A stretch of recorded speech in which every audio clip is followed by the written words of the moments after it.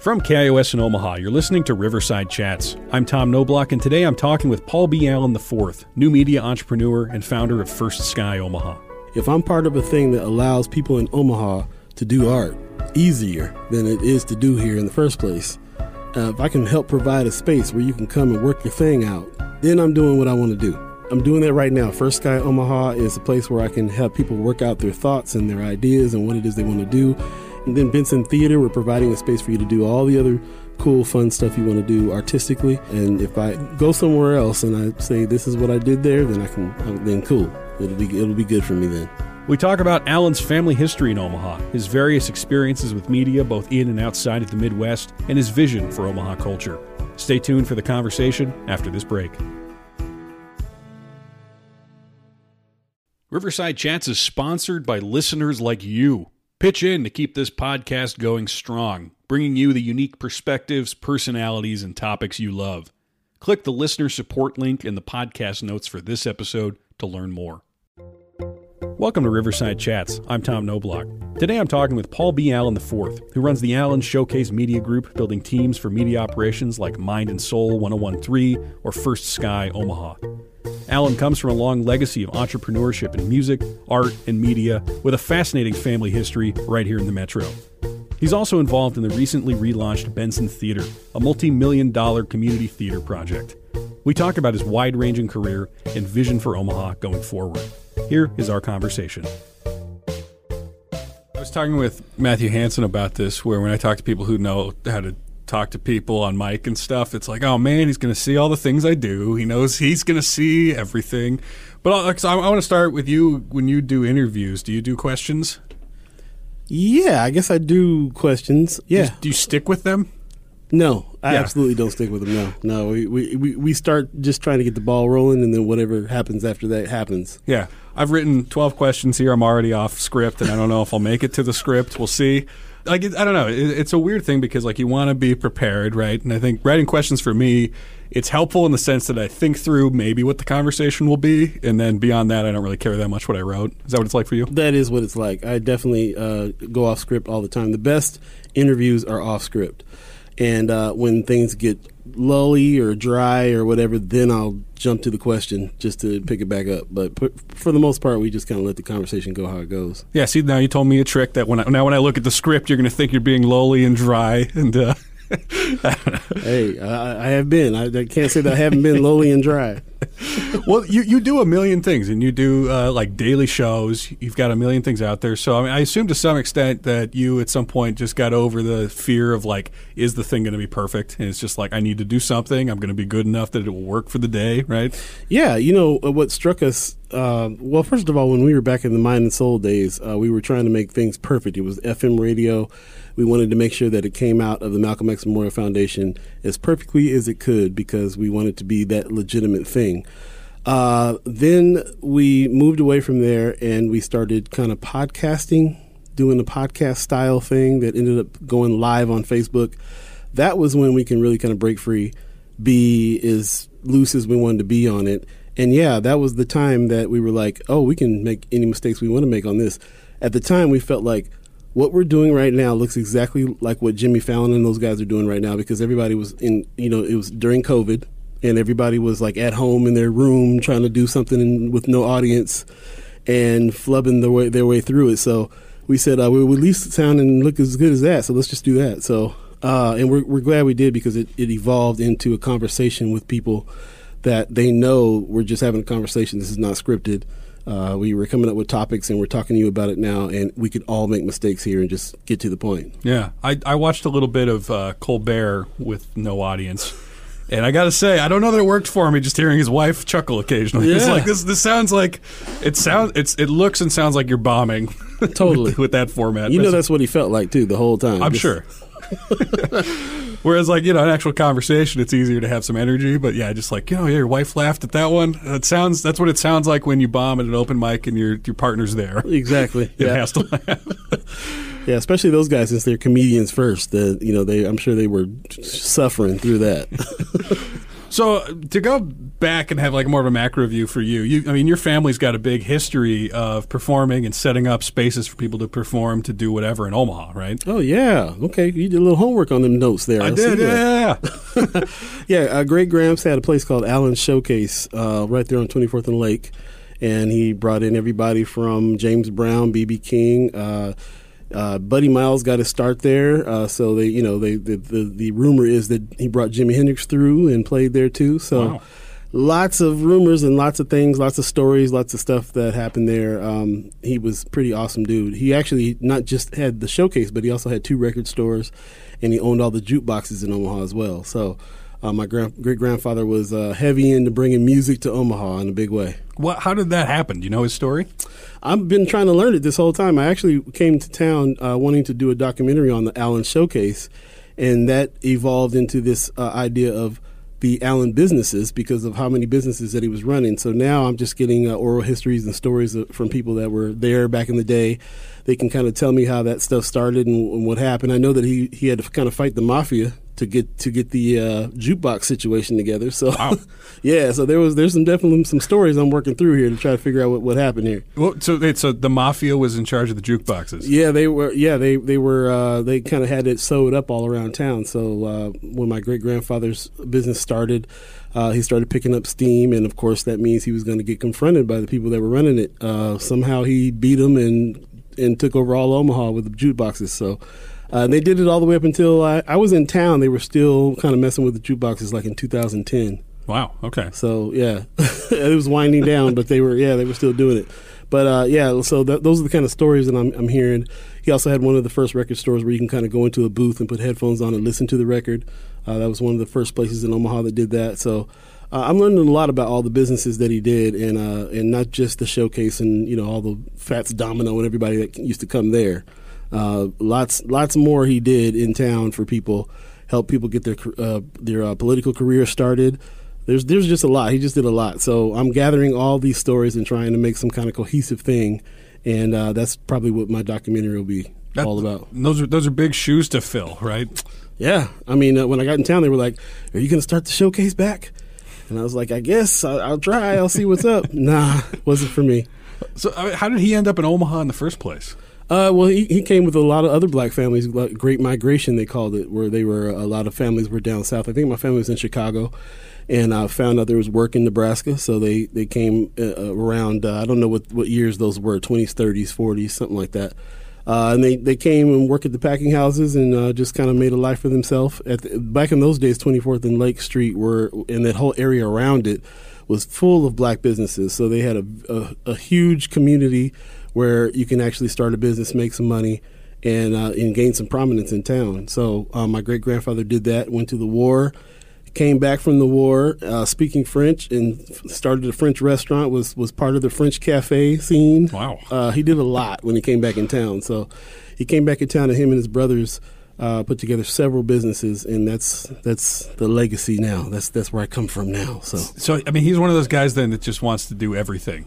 Yeah, I think that he just saw opportunity, and he was the kind of guy who can lead. Yeah, and sometimes that's really all you need. It's tough to want to do all that in Omaha to some extent, though, too, right? Well, nowadays, yeah, it's a very different scene than it was then, for sure. The support factor is very different.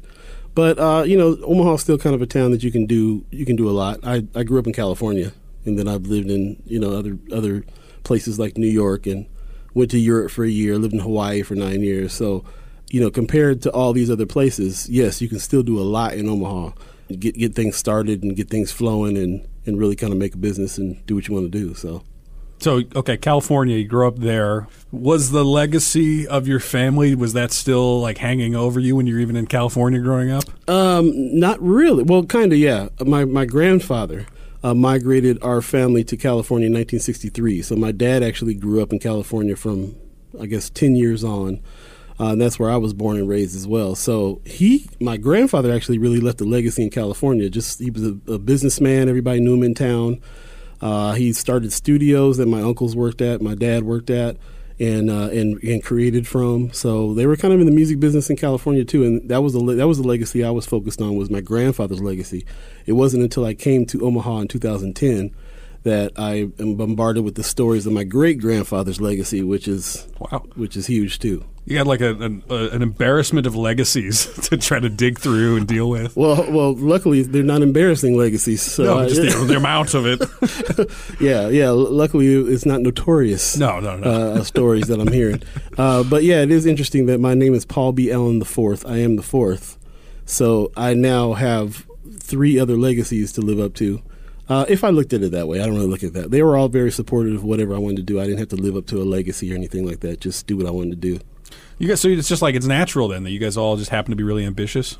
Could be. I don't know if ambitious is the word. I wouldn't say I was ambitious at all. Really? What were you like? I think I just did things. I just did what I saw around me. So I grew up in studios and I grew up playing music. Every man in my family pretty much was an entrepreneur. Nobody really had a corporate job or anything like that. So I just kind of saw people deciding that something was cool and going to do it, and I just kind of do what I know.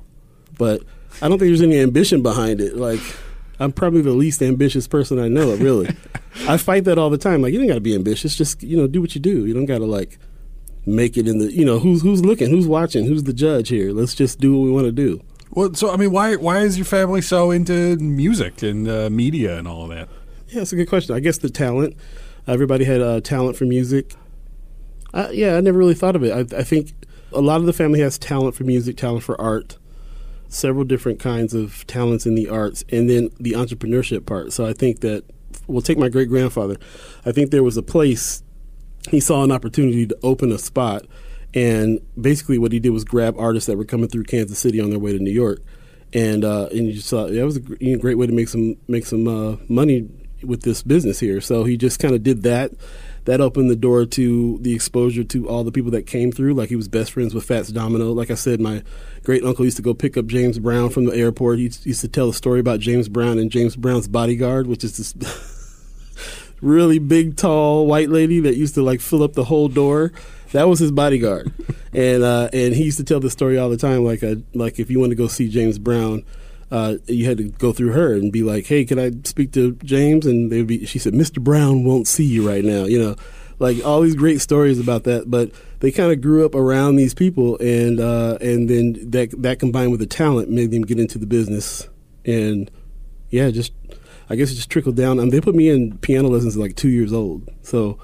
Like, very early on, I was just exposed to music and that life, I guess. And growing up in California, too. If you're in California, you're in music or movies, or you surf, or you do all 3, or skateboard and all 4. So that's... Did you do all 4? I did all 4, of course. So, okay, piano at 2. Yeah. You just took to it naturally, and you just learned it because you were young enough and had the brain power to do it? I have to give that to my mom. She showed me some things, and then they put me in lessons at 4. And then I fought my mom in lessons from 4 to 11. So it was just, she was able to not have to work, so she stayed home and she helped me through my lessons. And I guess it helped that the family owned a studio at the time too, so I can go to the studio and be like, oh, this is what I can use all this for. Okay, cool. So that kind of kept me in it. And after finally 11 years old, I finally fought her so bad. She was just like, fine, stop, I'm tired of this. And then like my uncle, at that point, it was what was it? I guess, what was I, when I was 11, I guess I was 84. So he bought like a Yamaha DX7, and then we just had like all the 80s synths and everything like at his house at that point, and then I was back in music. So I was just like, okay, well, I'm done with the lessons, but I'm going to keep on playing. Yeah, like I was signed up for piano lessons. I think I did it for like 3 years, and I did not have any cool outlet for it. It was just I could go to the living room and badly play songs and get annoyed at how bad I was at it. And I don't know, I like the music, but there's a special kind of patience you have to have with yourself, I think. Yeah. To teach yourself to be good enough to actually just sort of have that instinct. And, I didn't have that. Yeah, I kind of didn't either. I kind of faked my way through it. Kind of played by ear. Didn't really read all the stuff I was supposed to be reading. I think I spent more time playing around on the piano than I did, just with my lessons. But it was all good. I was the person that was really mad that I had to play classical music all the time. That was like my biggest thing. So I was like, you got to go get me some sheet music from somewhere else, because I'm not going to play for release at the thing anymore. And then somebody got me like Eye of the Tiger or something like that. So I played that I was like, I can do this one. Does that one sound good on the piano? No, it sounds horrible. But it was fun. It was much more fun than the classical I was playing. So. If you're just joining us, I'm talking today with Paul B. Allen IV about Omaha culture, First Sky Omaha, Benson Theater, and more. Join the conversation on social media using the hashtag Riverside Chats. Well, okay, so you're in California. When do you get to Hawaii? Oh, man. I think I was 20. Well, first I came out to Nebraska. Okay. So growing up in California, that means I come to Nebraska in the summer times to see the grandparents. Mm-hmm. So I was doing that all my life growing up. By the time when I got about 22 or 23, I decided I wanted to come out and just hang out here for some reason. I don't know why at the time. I was just wanting to go somewhere. I don't know what it was. But I came out here and I stayed with my great grandfather. So I got to spend a year with him. He was like 85 years old at the time, or 84. And I got to live with him for a year and kind of just see how he lived and hung with him, which was great.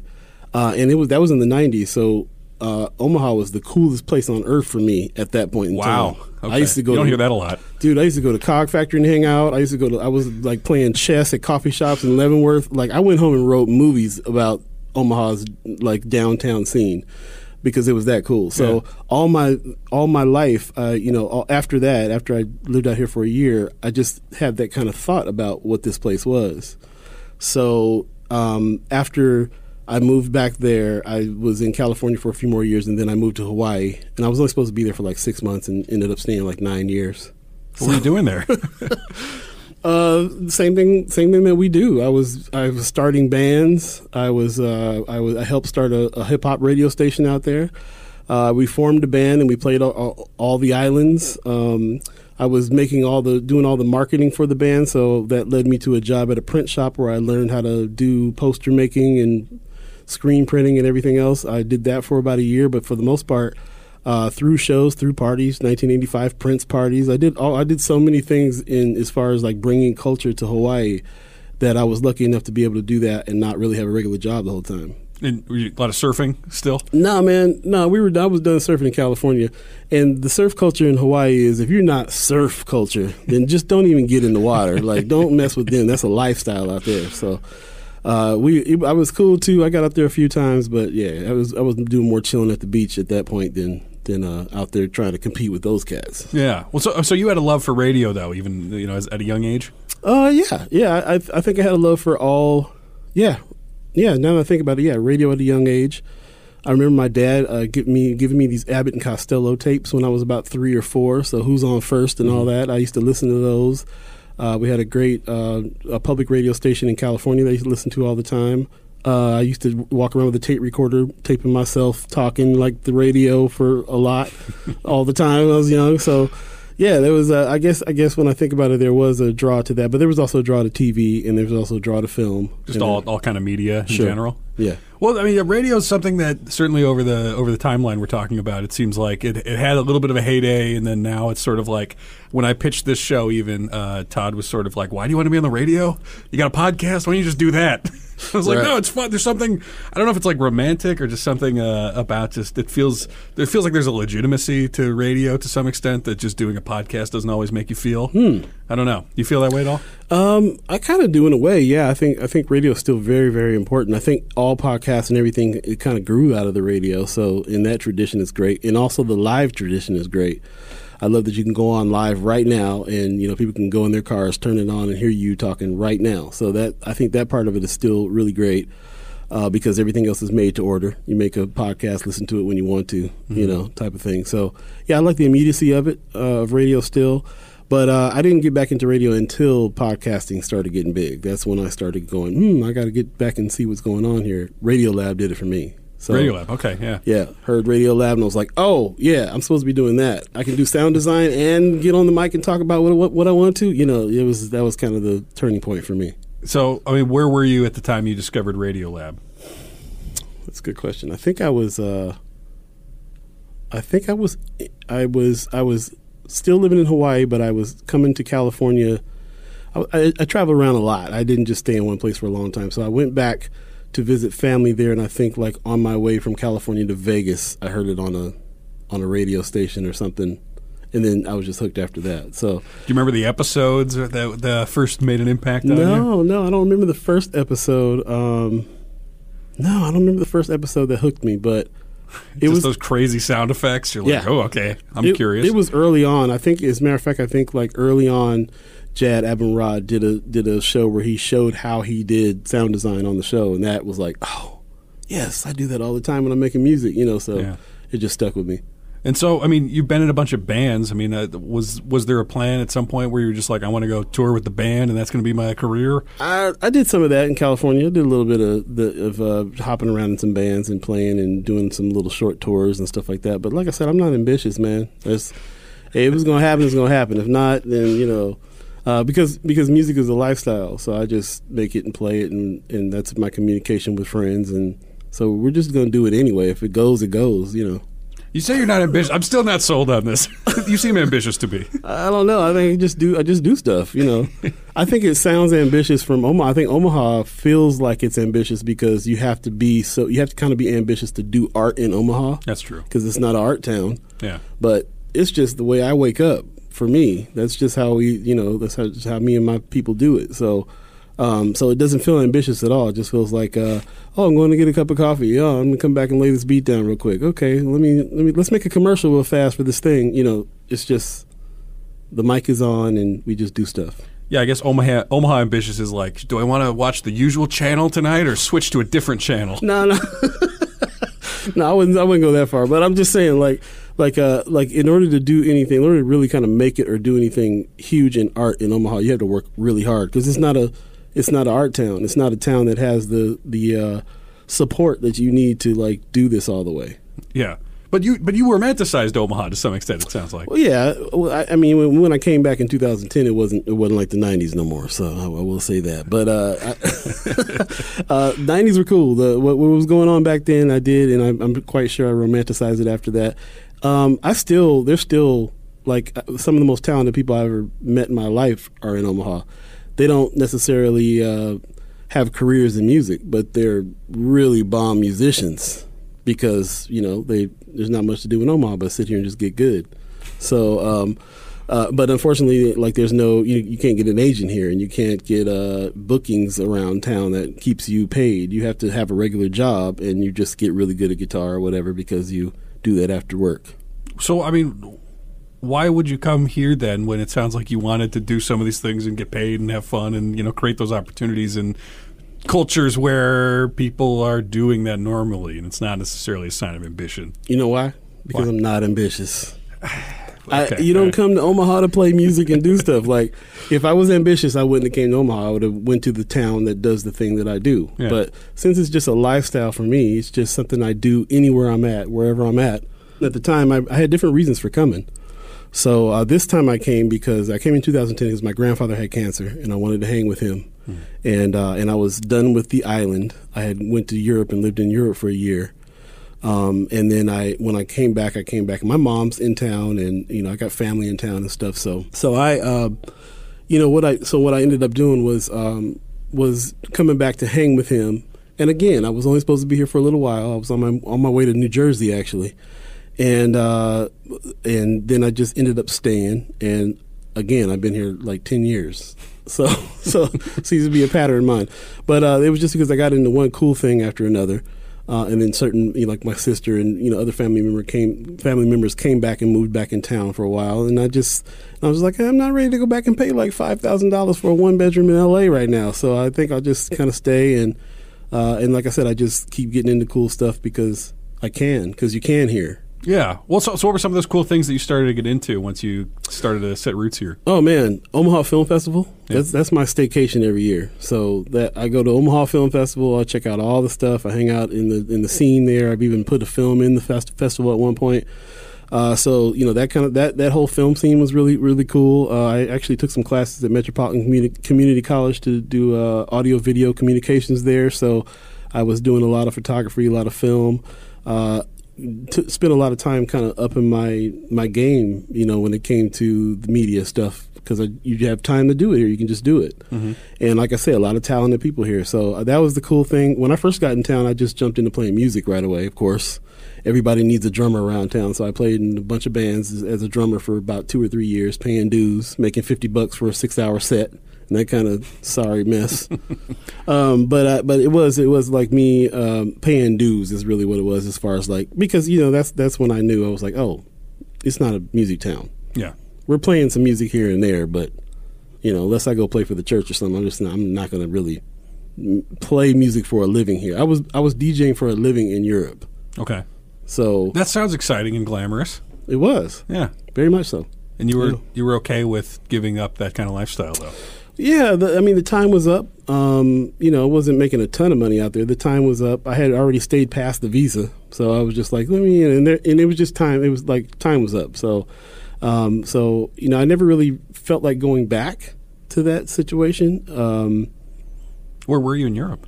Well, I lived in Paris for first. When I first got in town, I lived in Rome. I lived in Rome for a while, right next to the Vatican, which was a trip. When I was in Rome, I connected with a guy who had a series of clubs that he was just bringing people in on, and I got a residency there. So that's how I was able to stay there longer. In the middle of that, I went to London for about 6 months. I went to Paris for 6 months, and then I came back to Rome, and then so it kind of added up to about like a year and something. And then it had to go back. Like I had to, the place was falling apart in Hawaii. I had to decide, am I going to go back to Hawaii and keep paying rent here? What am I going to do? And so I kind of just decided I was going to come back. And plus, I was also engaged. I didn't tell you this whole part of the story, but I was also engaged. That person moved to New Jersey. That's why I was on my way to New Jersey. Got it. We broke up while I was here. I stayed. So there was a bunch of factors involved that was just like, it's time to come back and do what you got to do. Kind of ran out of money a little bit, and just was going to come on to the next adventure. So that was how that was. I had a good time, but it wasn't like something I felt like I wanted to do for the rest of my life either. Okay. Europe is cool, but like just, I'll visit and I'll see what's up. But, the clubs dried up, the weather changed. It was time to go. So when you're here and you're finding some degree of an outlet through Omaha Film Festival, I mean, your love of movies has come up a bunch of times here. What were some of the filmmakers? Like, I know pretty much in Nebraska, everybody will talk about Alexander Payne as like the big one. It seems like, I don't know if it seems like right now it's sort of a question of what his legacy is going to end up being, right? Was he somebody who was on your radar at all? No, not at all. No. I didn't really know about him until I got here and Leo Adambiga shoved a book in my face. And I was like, oh, okay, this dude. No, I like him. I like his stuff. And I like that he's a big supporter of stuff out here in Omaha. I hate that he's going through some trouble, but we all go through trouble, so what? It's his business. But I do like him. I like him as a filmmaker. I'm kind of the old school though, like Kubrick, Spike Lee. Actually, John Singleton is somebody who is turning out to be a hero of mine now as far as film is concerned. You don't really understand his genius until like way later. Isn't that annoying when that happens? Like, you're a kid or whatever, and people are like, this is the greatest movie ever you watched. And you're like, it was fine. I don't know. And then when you're older, you're like, no, they were right. Totally. Yeah. So, I like a bunch of different stuff. And, just media in general. I'm all about the TV's renaissance right now, of course. There's several things that I like there. And I try my hand at writing some things from time to time and putting things together from here and there. But it's the same thing. There's no ambition behind it, just something cool. I'm still going to push back occasionally. You said you wrote screenplays about Omaha in the 90s, right? Yeah, I did. Are those still around? Yeah, they're probably the best things. I probably should dig those out instead of trying to write some new stuff. They were probably really good. Yeah, you should make them. Yeah, that would be cool. Yeah. It'd be good to like make a movie now that was set in the 90s. Like, it's time for the 90s to come back strong that way, I think. Yeah, I think that we're getting nostalgia for the 90s. That's definitely a cultural thing right now. Like, even people, like, the one that I don't get, maybe you can help me explain it to me, is the nostalgia for, like, cassettes and VHSs. Like, I get that you had them when you were younger, but they're just not, it doesn't sound or look that good. Yeah. I'm huge on records, though. Yeah, I get that. One of the cool things that I did was I was in town, worked it with Kate Dussault at Hi-Fi House. And I don't know if you've heard of Hi-Fi House before, but there was a place here right before COVID that you can go to and listen to the best records on the nicest hi-fi systems that you can find in this beautiful setting with these leather couches. And it was just the greatest place on earth. There was really no other place like that in the world. And that was one of the cool things that kept me in town for a couple of years was the Hi-Fi House. Well, that brought me back to records and how much I used to own a record store in Hawaii. So when I was in Hawaii, I had to leave when I left Hawaii, I left all the records to a friend of mine there. That must have been tough. Oh, it was really tough. And, I packed some away that I was like, you're going to have to send these to me. I just never did. And I'm just like, But everywhere I go, I start a new record collection. So I love that part. I don't know about tapes and the rest of that, but records are still cool. Yeah, no, I get that because they can sound good, right? This is true. Yeah. I'm talking today with Paul B. Allen IV about Omaha's cultural scene, which he's a part of in myriad ways, like his work through First Sky Omaha, Benson Theater, and the Allen Showcase Media Group. Let us know what you think. Follow Riverside Chats on Facebook, Twitter, or Instagram. We'll continue the conversation after this break.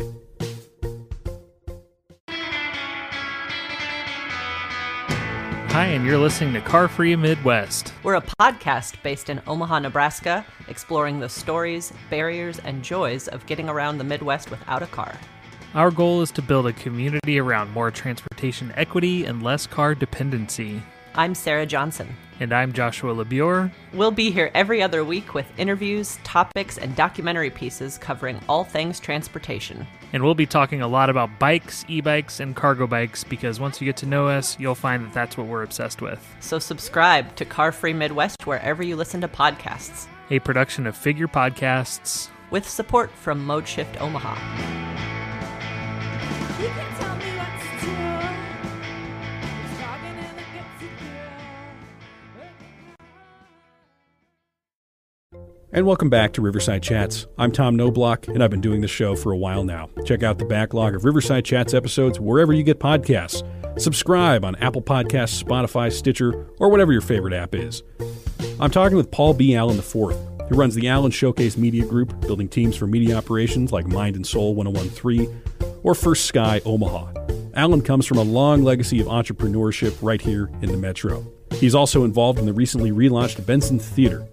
We talk about his wide-ranging career and his vision for Omaha going forward. Here's the rest of our conversation. So I mean, it seems like a recurring theme for you is you like to both create but then also to curate. Yeah. Where did curation enter in for you? That's a good way to put it. When did that start? That's a good question. I think that probably in Hawaii when I was doing when I helped with the station there. Even before that, there was the station I worked at in California, Moreno Valley, California, and I worked there for a while and just wanted to create programming there. And when we were thinking of creating programming, we were like, well, we can't like make every song every time we want to do something. Let's just talk about the stuff that influenced us and what we liked. And I think that's probably where it started. So it kind of did start in radio, mostly. That makes sense. Yeah, I think so. And then DJing. I'm a DJ, so that's like, by definition, you're a curator. Right. Well, there's a couple layers there, right? Because as a DJ, you're curating to whatever event is happening, right? Or like whatever, energy there is in the room. Right. Whereas sometimes on radio, it's more of just like you want to highlight certain things or you want to give attention or emphasize or whatever. So, I mean, you have like the different facets of curation under your belt this is as well. True. Yeah. I guess you could say that, yeah. And so, okay, so you're in Omaha, you're doing things, you're not ambitious, but you're doing a million things that no one else is doing around you. When does radio enter in again as like a real thing that you're involved in? I guess so 2016, I got a call from a friend of mine, Jay Myers, who I ended up doing a radio show with later. And he was like, hey, you need to go over and talk to the guys at Malcolm X. They're putting a radio station together. He gave them my name. They called me, and they were like, we're looking for a program director. Can you do that? And I was like, yes. I can do that. So I think that would encompass all of my skills if I was a program director here to do. So I did that.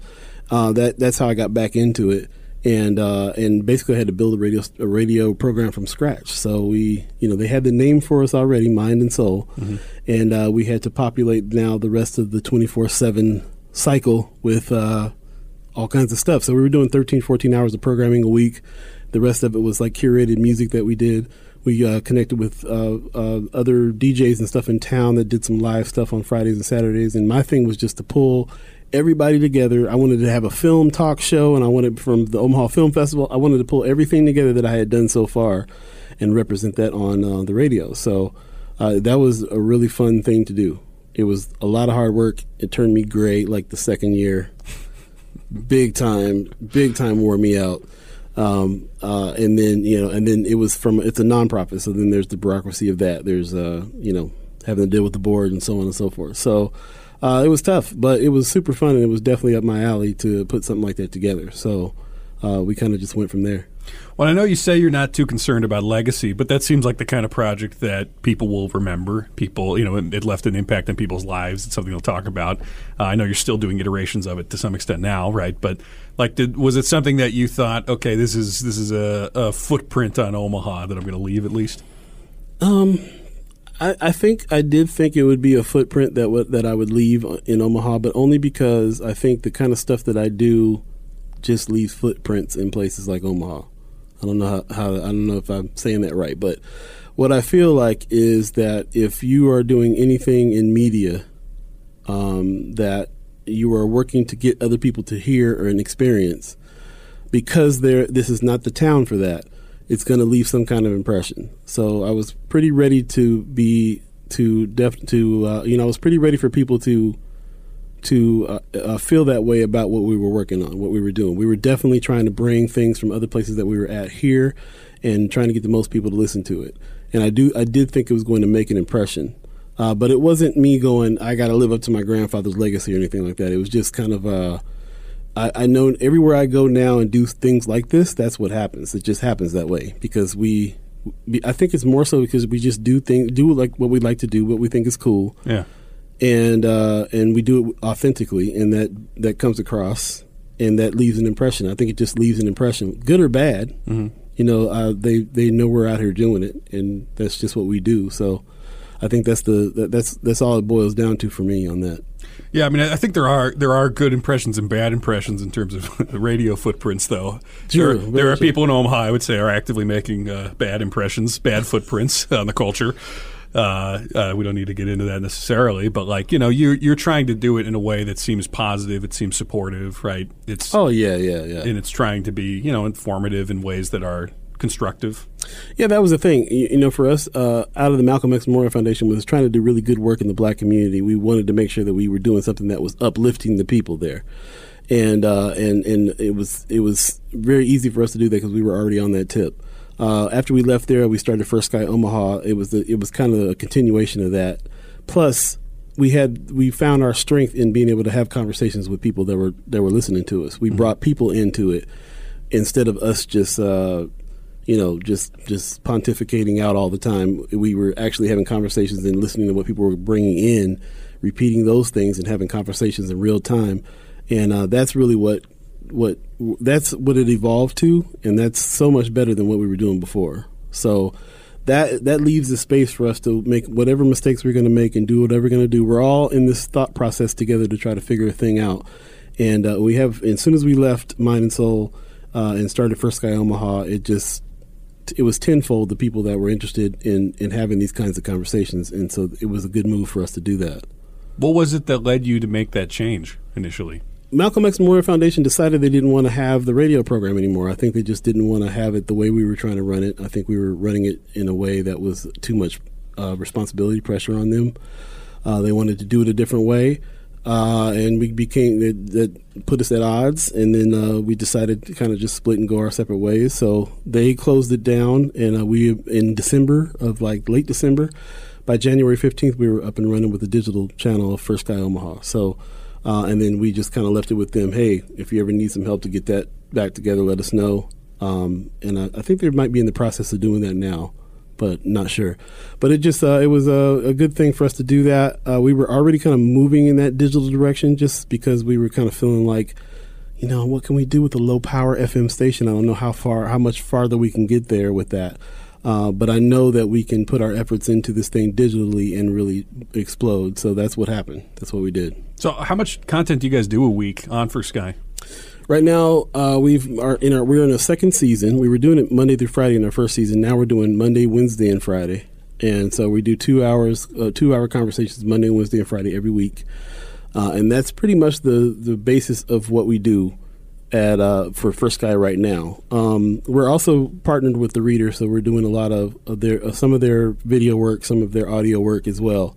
And that the partnership is what is the point for us now are these partnerships. So we're partnered with the Reader, we're partnered with Noise, we're partnered with Flatwater Free Press. When we bring up subjects now, it's coming from those sources, or it's coming from our listeners that are saying this is what we want to talk about. And now we can talk about those things more efficiently, and we do it Monday, Wednesday, Friday, 2 hours a day. So we're looking at doing some more because people are asking for more. But right now, we seem to be holding the conversations and getting to the points that we want to with just that schedule. That seems like a difficult schedule to have to, sometimes. Do you ever just feel like, I don't know that I have a ton to say today? Does that ever happen to you? Never. Sometimes there's a couple times we were just like, man, it's kind of a slow news day. Never people want to discuss. People have things they want to discuss and they're fired up about. And if you give them the time to be fired up about it and talk back and say stuff, you'll never run out of subjects because everybody is on there listening, so they want to hear something, they want to get their point across, they want to fix something. We have a very mobilized group of people that are listening to us, and so there's never a shortage of anything to talk about. That's for sure. So, yeah, it's always a joke between us. We thought it was a slow news day. 'Twas not. If you're just joining us, I'm talking today with Paul B. Allen IV about Omaha culture, Benson Theater, First Sky Omaha, and so much more. Let us know what you think on social media. Follow Riverside Chats on Facebook, Twitter, or Instagram. Well, and you're involved in a bunch of other things, too, like the Benson Theater, right? Yeah, I just went on full-time to the Benson Theater, helped get that open, and now I am a director of communications over there. So I got a friend of mine, a friend of the show, Matthew Worsner, comes on and gives me history lessons every couple months. He told me to tell you that he is the tallest man I know and that the Benson Lights sign or the Benson Theater sign is too bright and it hurts his eyes. Oh, yeah. We get that all the time. Everybody says that. Except for the people that work there, they say it's great to come out at night to that bright little corner and not have to worry about walking in the darkness to the car. Yeah. But yeah, we get that a lot. It's a very, very, very, very bright sign. Very bright sign. But hey, maybe one day we'll get a dimmer on it. I don't know. Well, I think it speaks to your talking about Omaha's not especially ambitious, not really an arts town. We're like, the theater lights are too bright. That feels like an appropriate complaint for this culture. Yeah, what do we need theater lights for? What's that? Yeah, that's funny. But that's been a lot of work. So between First Sky Omaha and the Benson Theater, I'm working really hard right now. There's a lot going on. And you still don't think you're ambitious? I don't think so. No. I'm being a little bit ambitious about the theater right now because I'm really on the team to make this thing happen and get it open and going. So the fact that we did that now, we're all able to take a little bit of a breath and get fired up for the programming that's going to happen January. We're in a good place right now. We're feeling pretty good about how this is working. We've worked out bugs and so on and so forth. But so we all have to it's all hands on deck right now to get something like a $6 million project open like that. It took a long time. Mm-hmm. I've been kind of consulting with Amy Ryan, who's the person who's the brainchild behind it, for about 2 or 3 years already before I even came on full time. So I'm on full time now, and it's just all hands on deck to get it open. I can say I can kick in with a little bit of ambition when I need to, and right now I'm doing that because I'm part of a team that's really trying to make that happen. So that's different to me than ambition, though. That's just we're on a mission now. Come on, team, let's get it happening. So I mean, it's been being renovated for several years. Riverside Chat started at B-Side as a series of live conversations years ago, and they were always on like the coldest day in January, and it was a struggle to get a big audience. So we ended up moving it away from that. But what's the vision for Benson Theater going forward? Oh man, it's such a well thought out space. It's a place that we can do. We're going to use the stage. We're going to use the screen, and we also can do concerts there. So. The place is well thought out. We can do all kinds of different art there, and it's really for the community. That's the biggest thing, is this for the community to come and use.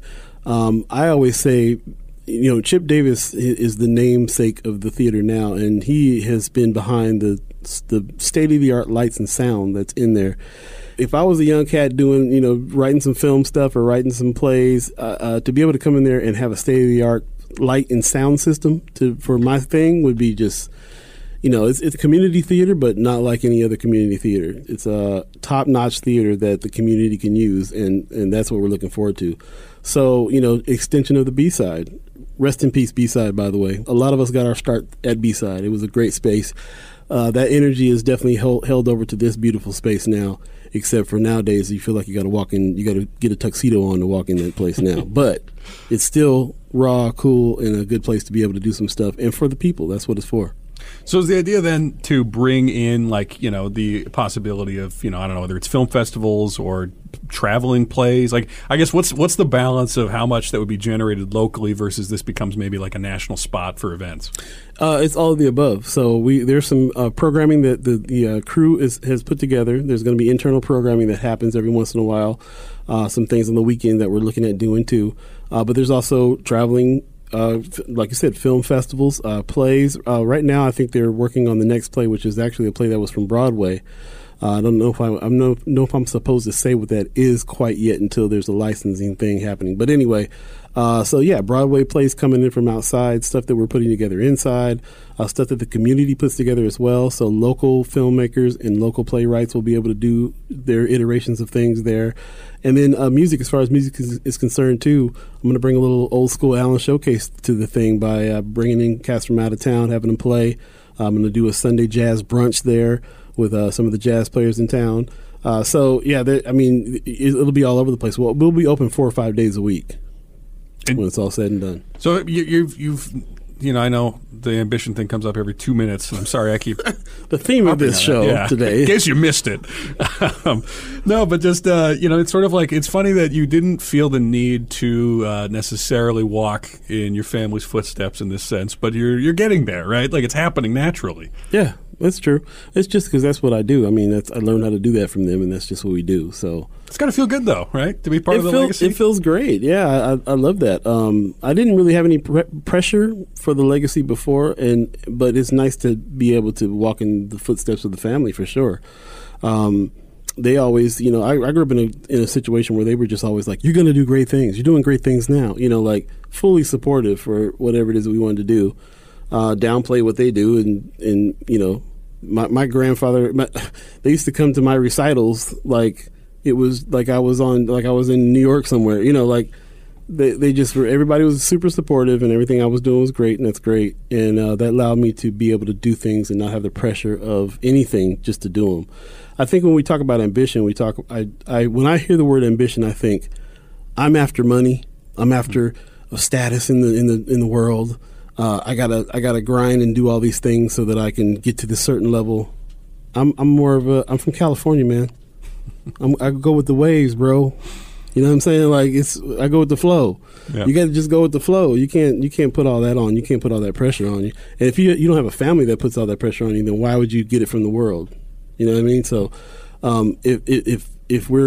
if we need to go back and figure out what we mean by ambition, maybe we should discuss the word. But for me, I've never been ambitious in the way that I felt like I needed to go do a bunch of stuff for my career and get to a certain level by a certain time and any of that kind of stuff.